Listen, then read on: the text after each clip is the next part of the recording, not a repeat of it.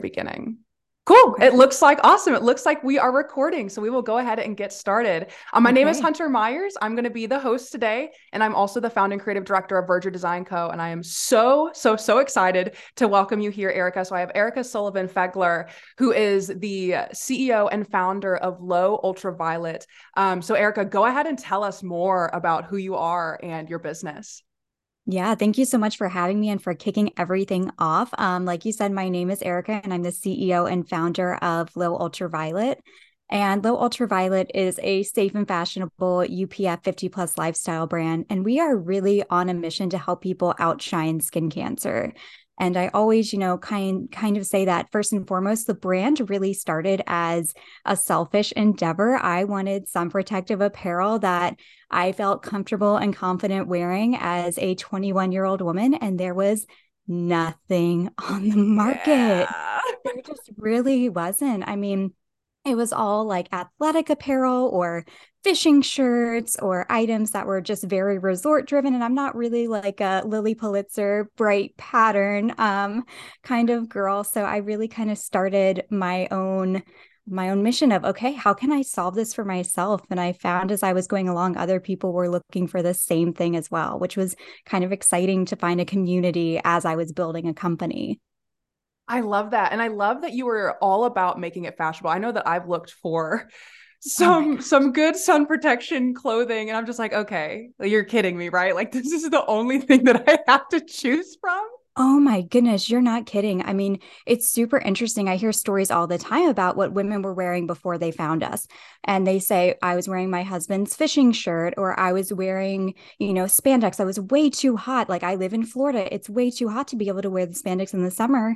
So I just wasn't going outside. I wasn't hiking. I wasn't biking. I wasn't kayaking. I wasn't doing any of the things I love to do. And that for me I was like, no, we have to change that because you shouldn't have to stop living your life on your terms because of a skin cancer diagnosis. You just need the tools to continue living your life and doing all the things you love to do. And thankfully, there are so many tools out there now. I mean, the industry is expanding so rapidly, and it's been really, really fun kind of spearheading that.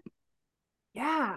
Well, I know when I was reading your application, you had actually mentioned that you had some skin cancer scares yourself. Can you tell us a little bit about that?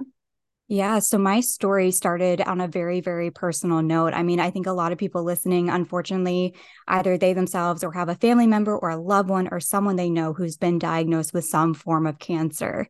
And for me, that was my mom, my junior year of college, Mm. was diagnosed with melanoma. And I remember getting the phone call. I had just finished up an exam and I was so stressed and so worried. And what if I failed it? What if I messed up an answer? And I remember getting the call from my mom and I heard melanoma and everything else went Mm. out of my brain. I mean, nothing gives you context more quickly than having a family member, not be healthy and not be well. And she thankfully took her skin cancer or her skin health into her own hands, and she thought something was wrong. She made an appointment.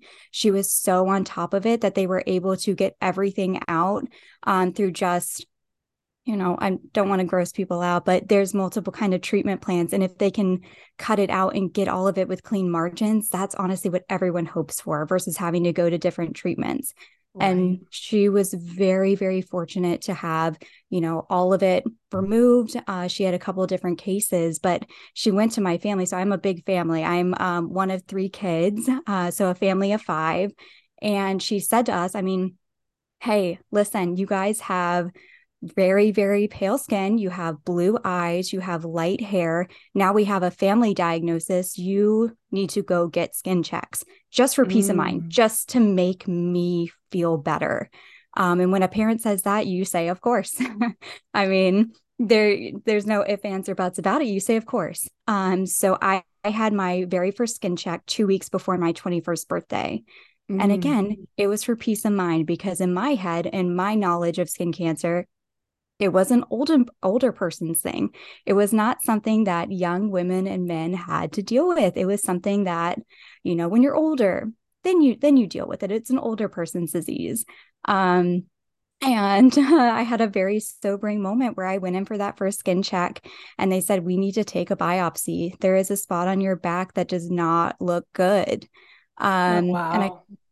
yeah, and I kind of froze because again, my internal narrative was I'm doing this for my mom. I'm going to have nothing to worry about. And she, thankfully, my dermatologist was very, very understanding that that was probably overwhelming. Said, you can come back and get it, take time to process. So a week later, I went back and got the spot biopsied. They didn't get it all. So I had to go back again and get it biopsied a second time. And it came back severely atypical. So that basically means they don't know if it's going to evolve into anything, but it definitely has the cells that are already mutating in a way that could easily become cancerous. Oh, wow. Um, so, like I said, that was 2 weeks before my 21st birthday. This was right before I was about to go into my senior year of college. And I was just so confused. And I just wanted to talk to people who understood. I hadn't heard anyone my age ever talk about skin cancer before, besides saying like they had a grandparent who was diagnosed or a parent who was diagnosed. I knew no one my age. And it was very, very lonely in a way. Mm. I can definitely see that. Well, what I think is interesting as you kind of go through this process is you wind up, following this route of entrepreneurship, which can also be kind of a lonely road. Yeah. So what was that like for you? So kind of going from, figuring out that, wow, like I may experience this, my mom experienced this, I'm at risk, to, Mm-hmm. okay, now I want to do something about it. I'm going to do something about it. Tell us about that. Yeah, so I've always been someone who wants to change the world for the better. I learned the term entrepreneurship probably when I was a teenager, and I was like, that is the coolest thing ever. Like, I want to be a part of that. And I always would have these big ideas, and I would pitch them to my then boyfriend, now husband, and he would say, honey, like, Erica, these are fantastic ideas, but I cannot help you with these. Like, you need to go somewhere and take these ideas to people who can help you build them. And at that time, like I mentioned, I was a senior in college. So I was at Virginia Tech, go Hokies. Um, and I entered an entrepreneurship challenge with this idea. And, we can talk a little bit about gender stereotypes later too, but I got a lot of, oh, cute apparel brand. You don't actually expect to win this competition. And if there is one thing about me and one thing about a lot of entrepreneurs, you tell us we can't do something and the fire is fueled. That is something to me that if someone says I can't do something, I'm ready to go and prove you wrong. So we ended up actually winning the fan favorite award Oh, in that competition. congratulations. Thank you. In that competition, and that secured our initial seed funding, which was super excited. I was like, all right, this means something is happening here. People are, because it was an award that was voted on by the audience, you had an idea that registered with the audience. Um, Right. so that was February 2020. A month later, COVID hit in March 2020. And we had spent months building all of this fantastic momentum that then was just gone overnight. It was just Mm. gone. And I spent, the next couple months trying to figure out how to pick up the pieces, how to keep growing, what to do. And in the meantime, I graduated from college. I moved up to DC. I got engaged. So there was a lot happening all at once. But it wasn't a straight path at all. It was very, very complicated and confusing. Yeah. So aside from the pandemic, what were some of the big hurdles that you had to come as you were navigating that? So as things were shutting down, I mean, manufacturers shut down, workers were laid off. Like, what did that look like for your business? It was a mess. I mean, you hit it spot on. Manufacturers did not know how to continue operating. Supply chains were severely messed up. People were losing their workers. It was a very, very traumatizing time for those businesses. And then here I was, a little startup company trying to get someone to ultimately take a chance on us.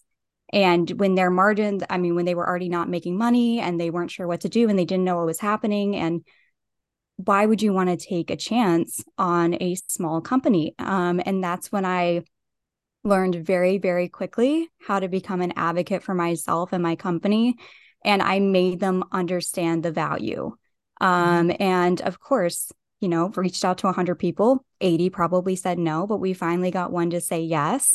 And we took advantage of it and we said, all right, here we go. Let's make the most of it. But during that time as well, we went from a team of 5 to a team of 2. Oh, So wow. everyone was kind of, exploring their own path, trying to figure out what to do. So there was that change as well with, entrepreneurship's really hard and not everyone wants to be a part of it. And that's okay. But just trying to figure out how can we continue to grow in a very, very weird time. Right. So I love that you mentioned that you had to become like the person who vouched for you. Like you had to believe in yourself. You had to step up. What were some of the things that you did? Like, how did you, in such a time of hardship, kind of center yourself and say, no, like I believe in this. I'm going to do this, even after receiving so many no's? Because I know that that is something that entrepreneurs face on a regular basis. Oh, yeah. I mean, it was so, so hard. And I feel like, too, it might be a female thing, it might be an entrepreneurship thing, but imposter syndrome is a very real thing. And I struggled with it a lot. I had a lot of the internal doubt of why me? Why should I do this company? Why should I lead this company? But again, it was such it was an endeavor for me. I wanted apparel for myself. And then I met a community of women who wanted it for themselves. So that fueled me each and every day. It's like, I was like, well, I really want this dress. And hey, so does this woman in Minnesota who is just absolutely incredible. And she's told me her story. And now I bonded with her and I want to make it happen for her too.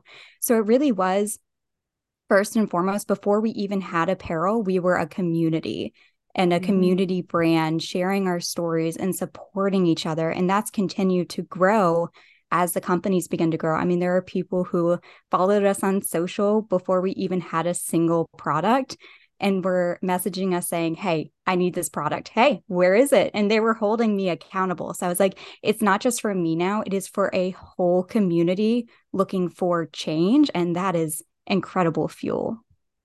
Yeah. So thinking about that community, what were some of the things that you did to kickstart it? Like, did you just tell people about what you were doing? Were you sharing? I know you mentioned you were sharing your story. How did you get so many people involved? Yeah, the community happened so organically, which I'm so incredibly thankful for because I started, reaching out in Facebook groups to people. And then those Facebook groups ended up turning into direct messages, which ended up turning into follows on Instagram, which turned into Facebook or wine nights over FaceTime, getting to know people even more. But at the end of the day, I love connecting with people. That is something that gives me so much just like happiness is connecting with people and making them feel heard and seen and loved. And that's really what it was. It was during COVID where everyone was kind of struggling a little bit mentally, physically, emotionally, all of the above. And I just wanted to be there for people. So it really grew organically. And then the brand kind of followed that same guidelines. Very, very cool. Oh, I love it. I'm loving this story so far. So I know that you mentioned, previously that a lot of what you received were no's. Were there any no's that you were able to turn into yeses? And what did that look like?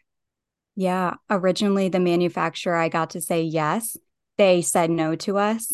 And I was annoying and I just kept reaching out and I was like, we're ready to go. I have the patterns ready to go. I have the fabric ready to go. I can have it to you in 48 hours. We're going to make this happen. And they said, all right. I was like, I gave you all of the puzzle pieces. You have absolutely nothing to say no to. But they originally did tell us no because of all those obstacles and hurdles that were going on. But I was like, no, no, no, no. We're going to work with you. This is how it's going to go. Thank you. Cool. 2 thumbs up. But it was very hard for me to originally do that because I'm not a pushy person. But I really had to advocate for our brand and what I knew we could do and provide. I I really love that you share that because I also feel very similarly, where like I don't feel like a pushy person and I get sometimes nervous when, you come up against that no. So I love that you were like, no, I believe in Yeah. this so much. My community believes in this so much. Like we are absolutely going to make this happen. I'm going to make it easy for you. I am providing everything you need. All you have to produce is what's in that factory. So thanks. Yeah, it's super funny because that's not something I naturally do for myself, but I've learned to do it for the brand and in turn also do it for myself. So it's been a very interesting personal growth experience as well. So I was like, why am Yeah. I not fending for myself? Why am I not advocating for myself? Like, who am I trying to please? I mean, come on. So it was a lot of personal growth that happened along the same times. Was there anything that you were doing during that process to like continue practicing? Like, were there any techniques or something that you would recommend other entrepreneurs and just individuals in general who need to speak up for themselves more and believe in themselves more? Like any tips? I'm over here like pen and paper. I think a huge thing is to always have like, I always like to have my statistics like next to me so I can like pull those out. Cause in those times of doubt where I'm like, oh my gosh, am I that good? Am I good at doing this? Am I doing whatever it may be? Having like, yes, I took pre-college courses at the Laboratory Institute of Merchandising in New York City. I went to Virginia Tech and I majored in communication studies with a minor at dress culture and society, which is their fashion merchandising. Just reminding yourself of those things has so much power because I feel like a lot of what I do on a daily basis is putting myself outside my comfort zone and having those statistics there. So, like having our sales numbers, having our ambassador numbers, that helps me remind myself of the value I'm bringing to the table. Whereas if I don't have it written down and I'm in a conversation where someone is challenging me, I'd probably close down if I didn't have that. And if I didn't, remind myself every single day that what I'm doing is providing value and is creating something. So it's a constant battle. It's definitely not something that, I just woke up one day and decided I'm confident. I got this. It is a daily reminder of, you bring something to the table. And I don't know, I would just always remind people to remind yourself of your value, because you are in this position for a reason. And I remind myself of that. I am in this position for a reason. And no, I won't do everything perfectly. And I mess up daily, but I learn from it daily. And I'm ready to pivot and keep growing. So good comes of it. I love it. I love it so much. So previously, you had mentioned the competition that you were in and you had brought up gender stereotypes. I'd love to talk a little bit more about this because as a female entrepreneur myself, I know that there are additional hurdles that we have to overcome on this journey. And so I'd love to hear some of the ones that you have experienced. That way, any of the listeners can also be like, oh my gosh, like, thank God I'm not alone. And can maybe learn from your experience as well.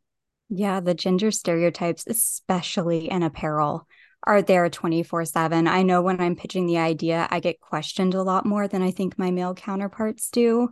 When we were originally pitching, I had a meeting that I was going into and with my team at the time, and it happened to be me and two male team members. And we went into the room and I sat down, I opened my laptop, I opened a Google Doc because I have to take notes. I'm one of the people that I have to take notes or else I will forget because my mind is racing and going in a million different directions. I opened my laptop and the mentor turned to me and said, "Oh, are you the secretary for this meeting?" Oh Um, no. and I felt so small. I felt so small. And I turned to him and I said, "No, I'm the CEO." And then I was kind of silent for the rest of the meeting because I didn't know what to say. And I also have no interest in like preaching my value to someone who doesn't want to hear it. And I don't think it was an intentional thing, but I think the fact that I walked in with two guys and he was asking questions and the guys were answering them, and one was just saying answers that were just completely wrong. I was like, that is not what we're building. That's not where we're going. But I didn't feel like I had a voice to correct it because I was so surprised and I was not expecting it. But he was also the same one who said to us, "You don't plan to win this competition, do you?" And I was like, "You, sir, just said the wrong thing." And, I used it as fuel. And I mean, things like that happen all the time for women. But I also want to remind people that that is just such a small occurrence in comparison to all the incredible people out there who want to support you and want you to succeed. So, not to focus on those moments, but to say, all right, someone doesn't get it. Are we going to make them get it, or are we just going to move on and remember our value and look towards the positives instead? But I mean, all the time I get questions on things, even people asking, well, why did you design it this way? I'm like, sir, you're not wearing the product. Your wife is. Or like maybe one of our male products you are, but like you're not going to understand the neckline on this dress and how it allows women with bigger cleavage to be able to wear it comfortably, like with a bra. You're not going to understand that. And that is okay. But then I'm also not going to take feedback from you because it might be skewed in a way that's not beneficial.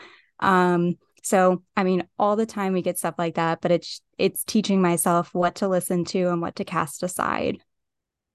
I think you bring up such a good point about the feedback and really learning what feedback you want to take and what feedback you're going to choose to let go of. I feel like starting Mhm. out, especially, you mentioned the imposter syndrome, that it's really easy to feel like you have to take everybody's feedback and change every little Yeah. item about your business. But you don't. You don't. You get to choose because again, you're the CEO. You're the person who is running the business. You're spearheading it. You get to make that choice. And so I love that you brought that point up because it's something that I feel like I oftentimes have to remind myself as well. Mhm. Oh, I think that's totally a natural thing. I mean, especially when you're starting out, you want to take that feedback and you want to make everyone happy. And when you're getting customer feedback and they want to see a certain product, you want to be everything to everyone. And I mean, there's a very famous quote that says, when you try and be everything to everyone, you end up being nothing. And that's kind of what I had to continue reminding myself was that, yes, I want to make everyone happy. But if I listen to all the feedback, I might not be serving anyone at that point. So it's kind of a pick and choose situation. But feedback is definitely something I had to learn how to not take too personally. Mm. Um, it's not a personal attack. It's business advice. Um, and that was kind of hard for me because I am a people pleaser and I am also like a very type A high achiever. So whenever I get, negative feedback, I'm like, that kind of hurt my feelings. But then you learn that it's not a personal attack and you use it for growth instead of, feeling sorry for yourself. Yeah. Well, as you were talking about, looking back at that woman who walked into the room and sat down with her computer and was assumed to be the secretary, and then where you are now, if you could go back in time, is there anything that you would tell that woman? I would tell her to set her laptop down, say, no, I'm the CEO and I'd like to start this meeting now. And here are our numbers and here are our analytics and here's how I've grown this company. I mean, I would just tell her to believe in herself more because it was such a new thing and because I was kind of, still in that college bubble. I wasn't really used to putting myself out of my comfort zone that much that it would get easier. That these kind Mm. of opportunities get easier the more you practice them. And I think now, if that happened to me, I don't think I would be phased. I would just continue doing my thing and I wouldn't really care, which is very, very funny because I mean, that's just 3 years' time in there. Yeah. Oh, I love it. I love it. I am like getting goosebumps. This is such a good story.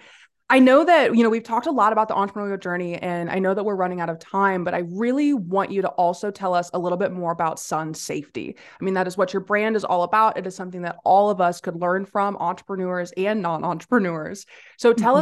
us, maybe what are some things that we could be doing to better protect ourselves on the reg, not just when we go to the beach, but when we're going outside on a regular basis.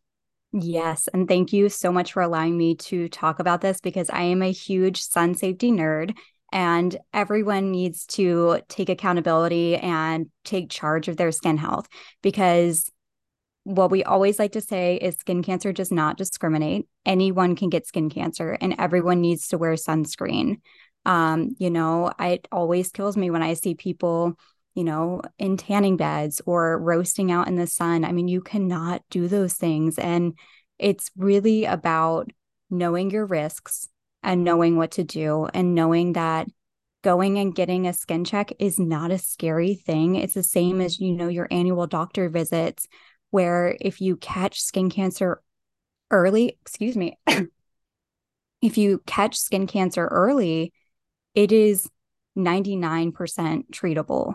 So it is Mm. so important to know your risks head on. If you have a family member who's had skin cancer, you need to know that. And you need to tell that to your doctor. If you use tanning beds, you need to tell that to your doctor. If you got more than 3 really bad sunburns when you were growing up, you need to tell that to your doctor. And it is not a scary thing. I mean, it's certainly not a glamorous thing, but it's something that is the reality. And, wear sunscreen every single day in the summer, in the winter, when it's cloudy, when it's rainy, every single day you should be wearing sunscreen. And thankfully, there are so many products on the market. I mean, of course, I love our products, but so many sunscreen brands as well that feel like nothing on your skin that are relatively affordable. I mean, there are so many things that you can choose, but it is really just educating yourself and being aware on your risks. And kind of when you take charge of it, it becomes less scary, is what I have found. Mm. And that makes sense, right? I mean, same with entrepreneurship. Once you decide to take charge, it's less scary. Same with your skin. Yeah. Yeah, you're spot on. But I would say, the right sun safety products are the ones that you love and want to wear. I think some people are trying to tell you, the best sunscreens this and the best UPF brands are this. And of course, I want you to choose our apparel, but at the end of the day, I just want you to choose something to keep you safe.